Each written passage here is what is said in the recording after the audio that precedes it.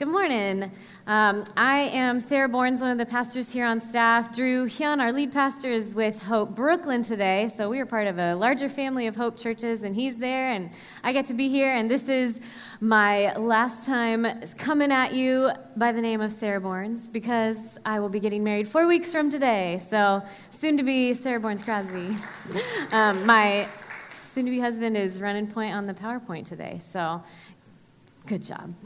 Yay. Good to be with you all today. We are continuing in this series that we've been in on mission, and the Lord has been speaking to me so much this week about how the mission of God is also about restoration and rest. So delighted to share what God's been speaking to me. So we know last week if you were here, welcome to those of you who are new, by the way. I think we have a lot of new faces, so really glad you're here. Thanks. Just a little wave. So Drew preached last week on the mission of God being that God is restoring all things. This is, if we were to boil it down, what is the mission of God? It's to restore all things, to bring it back to the way it was. And God is always either creating or recreating. That is what he does. God is always either creating out of nothing or recreating out of something that is not the way it's supposed to be. He's either making brand new things or remaking things that are broken. This is God's mission, and this is the story that we are all caught up in. That it's the mission of restoration, of recreating and remaking, restoring all things for us and through us. But I know that the word mission has some baggage associated with it. Maybe you even conjure up ideas of military might, mission in a militaristic power kind of way. Or maybe you think of Christendom and the Crusades and just all the junk there. Maybe you grew up in a church where mission was kind of spoken of as evangelizing and witnessing, and maybe there was a lot of guilt or shame or shoulds attached to it. Maybe it just feels like a lot of doing. Like there's this long, I need to do better, work harder, try more, be more, do more. So today I want to kind of undo maybe some of the myths that have come around mission and just debunk some of the try-hard life that we might associate with it, and just hear the gentle invitation of Jesus to partner with him through the Holy Spirit in his mission in the world. So we know that what we are about here at Hope Midtown is that we are just everyday, normal, ordinary people who are on mission with Jesus in New York City, in the places that we find ourselves on our Monday, Tuesday, Wednesday, Thursday, not just on Sunday. And I want to ask us, what if this mission could be easy and light? Maybe we've associated it with hard and heavy and serious. What if the mission of God, his invitation is easy and light and fun? The mission of God, we make it maybe overcomplicated and too serious and like a try-hard kind of thing. And another question, what if it's less about what we should do? Maybe we come to church and we think we're going to hear the what I should do and who I should be. But what if it's more about who we already are? And the idea that we are just the people of God, he has transformed us, and so it's more about who we already are. So those are the framing questions for today. And we're jumping into the book of Acts. You heard Kathy read the first few verses of the book of Acts, and it's written by Luke, one of the apostles who wrote the book of Luke, and so that's why he's saying, I'm following up on, I told you the story of Jesus in the Gospel of Luke, and now I'm going to tell you the continuing story of Jesus, all that he began to do and teach. But this is more than just Jesus's earthly life, what he began to do and to teach, but this is about how Jesus' mission is continuing through the book of Acts, even after verse 11, when Jesus is taken up back into heaven. And so this is the continuing story of all that Jesus began to do and to teach, and now it is about us as well. And so this first call to us about the restful mission of God, we see Jesus turning to his disciples. He's brought them together. They don't know it's their last time together yet, but he's brought them together and to give them kind of that final charge. And maybe it's less of the commission and sending that we have picked up along the way, but he calls them to kind of lean in close and gather them for this gentle invitation. And he says, first of all, this mission of God is going to require you to wait. And maybe that's even maybe that's the main thing that you need to hear today, is that sometimes this mission actually is about pushing pause for a time and retooling and receiving what it is that you might need for the next thing that God is inviting you into. So sometimes we need to hear this invitation to wait, not depart from Jerusalem, but to wait. Later he calls them to Jerusalem, but the first call is to wait. And his disciples, they're leaning in, hearing him give this invitation, and they probably have a million questions on their minds. They've seen him die, and now he's alive. They've been on this roller coaster of, we thought you were the Messiah, and then you died, and now you're here, and all these questions. And this is the one question that they ask him. They turn to him and they ask him, Lord, will you at this time restore the kingdom to Israel? I'm wondering what questions you might have of Jesus right now. And maybe it's even something along those lines, like, are you going to fix this? Are you going to restore this? Maybe you can think of a question for Jesus that you have this morning. And I kind of read this question actually in 4 different parts. They're asking these things. Lord, will you? Are you going to do it? We've seen you do all these miracles along the way. Okay, now what are you going to do? What are you going to do? Lord, will you restore? Will you at this time? Are you going to do it now? I have this idea of time in my head. Will you do it now? And then restore the kingdom to Israel. We could read their question. If we know a bit of our history, we know that what they're kind of asking is, Jesus, are you going to commence this mission that they have in their minds of taking down the Roman regime that they've been living under and restoring, by Jesus being literally on the throne in Jerusalem, taking back Israel from their oppressors? So their idea of, okay, Jesus, you're going to do this and do it in our way and do it in our time and do it with like human power and might and set your throne like literally in a physical place in Jerusalem. And so they were expecting this restoration to come in kind of a very human, narrow, small way. That was their question of Jesus. And kind of through like the striving, trying, try harder, do more, do better kind of life. And it, again, feels like that pressure and that expectation and exhausting. And maybe you've felt that way about this call that God might have on your life of being on mission with Jesus. It can feel maybe guilt-inducing or exhausting and a lot of shoulds.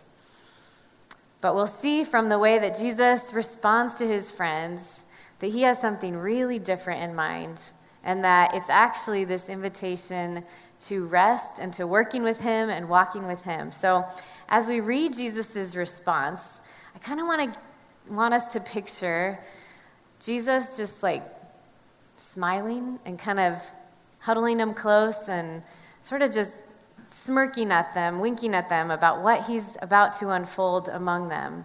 And that it isn't a go and do and a should kind of commissioning, but actually a let's gather together close and hear what he says. So he says to them, "It is not for you to know the times or the seasons that the Father has fixed by his own authority, but you will receive power when the Holy Spirit has come upon you, and you will be my witnesses in Jerusalem and in all Judea and Samaria and to the ends of the earth, and all the way to New York City." And so maybe at first it doesn't look like Jesus is answering their question exactly, but kind of skirting around it, which he's been known to do. But we'll see that he kind of directly responds to each of those parts of that 4-part question. And the first one is that question of timing. Are you going to do it now at this time?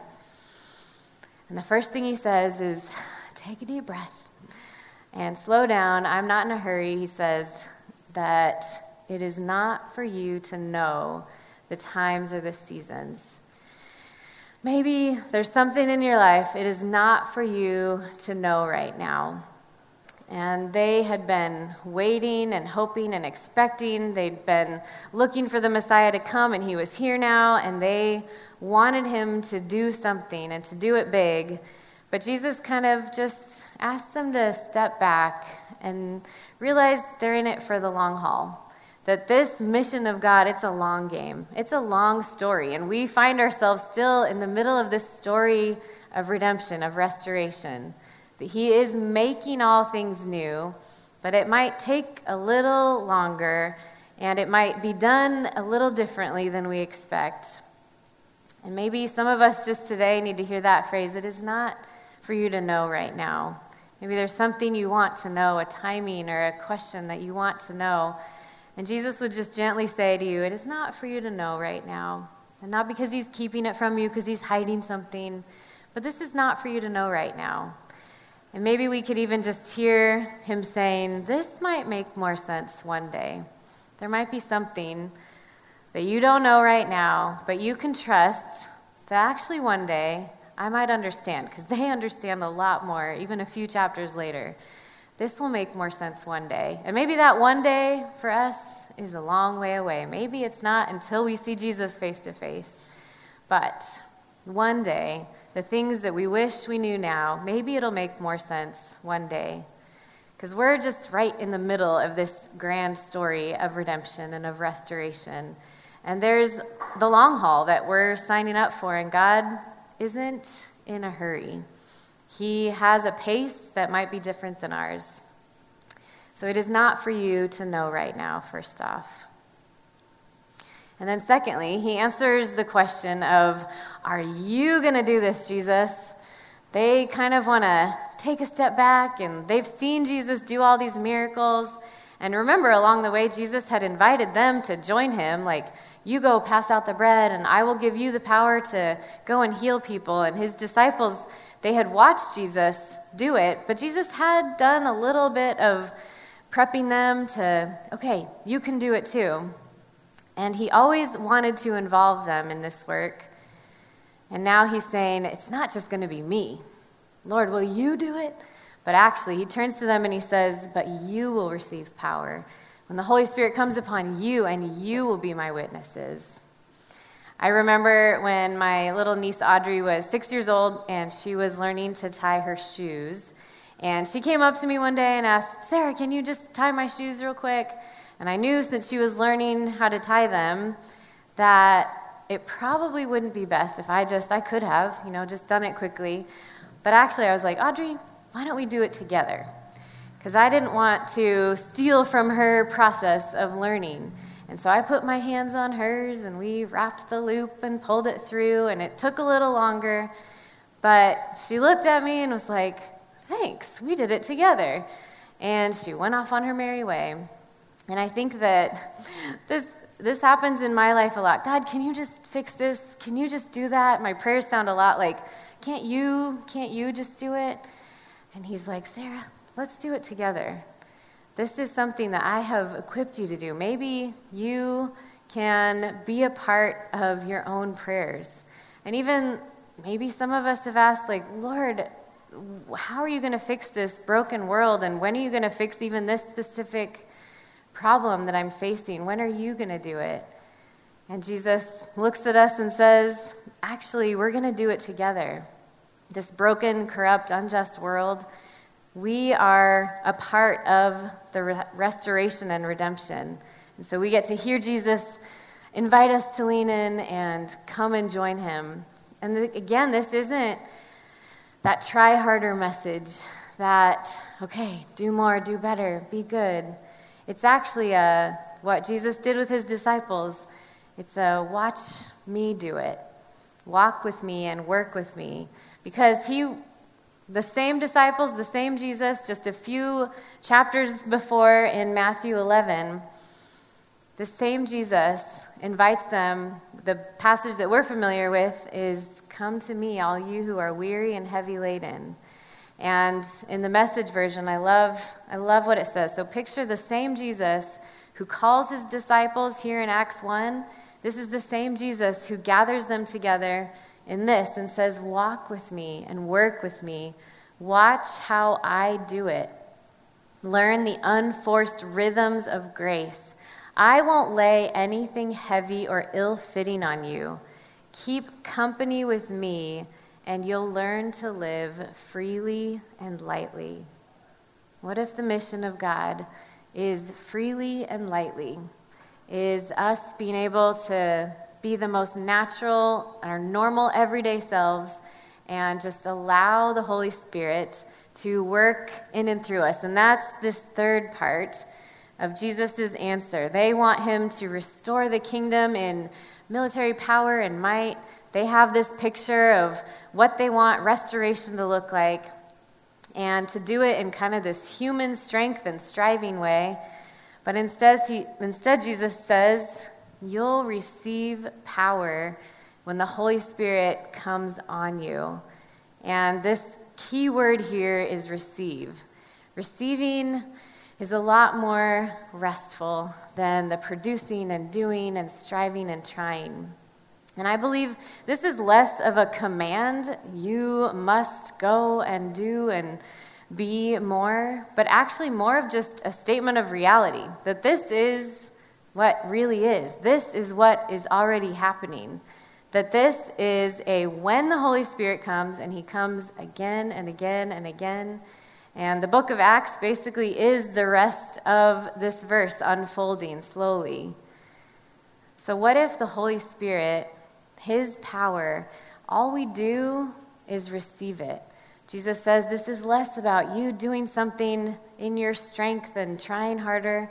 All we do is receive. We don't have to muster up all the wisdom and the smarts and the trying hard. This is not a gospel of might and power. If the mission of God doesn't feel like, if it feels like a producing and a striving and trying, then it's not the real mission of God.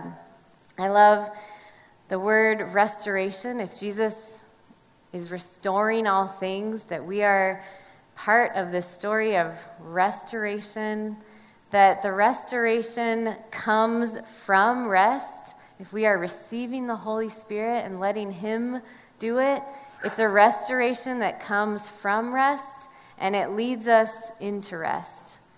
That God restoring all things means that he is restoring us to rest. That even the concept of heaven is a restful place, and that we are with Jesus in full peace and rest. And so if it feels guilty or exhausting or try harder, then it's not the mission of God. The mission is restoration and rest. And lastly, the way Jesus responds to their question of, are you going to restore the kingdom to Israel, and kind of in my little space and in my place in where I understand it, he gives them this: you'll be my witnesses in Jerusalem, Judea, Samaria, and the ends of the earth. And that's kind of a, whoa, that's intense. They're standing there with him, Jerusalem, Judea, Samaria, and the ends of the earth. That's intense. I was just thinking right here in Israel. But it's actually because of it being the most natural overflow of when they're filled with the Holy Spirit, they will be witnesses. They couldn't help it. They couldn't not be witnesses. So a witness is simply someone who tells what happened. We're familiar with that word. A witness as a noun is someone who just tells what happened to them, what they saw, what they heard. And this is who we already are. As people whose lives have been changed, maybe dramatically, maybe in just our everyday, that we are people who have witnessed to the power of God in our lives, and that this is just something that would come as a natural overflow. The disciples in the book of Acts, they never had to be told to try harder, to do better, to evangelize. They never had to be taught how to do witnessing. They just were witnesses as they went about their lives. And this is indeed how the rest of Acts goes about that they literally, chapter after chapter, are going from Jerusalem to Judea to Samaria to the ends of the earth because of their identity as witnesses, just bearing witness to the transformation that Jesus had already given them. And I think of people like Brian. He gave me permission to mention him. If you follow our Hope Instagram, Hope Midtown, you probably saw us sharing the story of Brian Yoon this week, how his life has been changed by Jesus, and he can't help just talking about it. And that it's actually just the most normal thing for him to speak of Jesus and the changes that Jesus has given him in his life. And I think of another gal that I was sitting next to at the women's brunch yesterday, and just sharing about how this last year she had really, really struggled, but Jesus has just been restoring her joy and her hope, and now she really just wants friends and family to know what that hope feels like. She sees people who are hopeless. She sees her sister struggling, and she just desperately desires that the same joy that she has received from Jesus, that her sister would receive. And this is normal, natural, just speaking in the way that is the most familiar, the most us. And so again, it's maybe less of a go and do and try harder, do better, but more about what is in your normal, everyday routine in life. Where do you find yourself, the places that you're during the week frequenting. I think of Elizabeth Black. She can stand in a coffee line and just immediately have a friend. She just last week spoke with a woman that she met in a coffee shop line, and by the end of their conversation, she was inviting this woman to a Bible study online, and the woman jumped at it and was so thrilled. And then I think of Laura and Ryan Hairston, who in their apartment building, they just bring cookies to their neighbors and just kind of know everyone in their whole building, and it's just the most normal part of who they are. They're not living in this like, okay, on mission, do better, try harder, do more, but actually it's just flowing out of who they already are. And so I'll just ask us again, what if a life on mission could actually be easy and light? What if it could actually be fun and who you already are? And maybe there's just a prompt that the Holy Spirit is giving you right now on who is it that you already are? Where is it that you already spend your time? And what could be the most natural outflow of who you are? And I know for myself, the times when it doesn't feel natural, it might be just that I want to invite the Holy Spirit once again to fill me up. In the book of Acts, we see that over and over and over again, the Holy Spirit came upon them, and out of that was how they continued speaking of Jesus. They couldn't help it. They couldn't help to talk about what they saw and heard. And so maybe our invitation today, our primary takeaway here is just to say, Holy Spirit, come. I actually just want more of your overflowing spirit, and that would be the posture that I go out and in my everyday, ordinary life, live on mission with Jesus. And so as Justice and Jane come back up, we will invite the Holy Spirit once again. This is an ongoing, continual thing that the Holy Spirit fills us. We rest and receive his filling. We go into our Monday tomorrow, and we are people who are witnesses on mission with Jesus, and it's actually freely and lightly and gentle and the most normal thing we could be.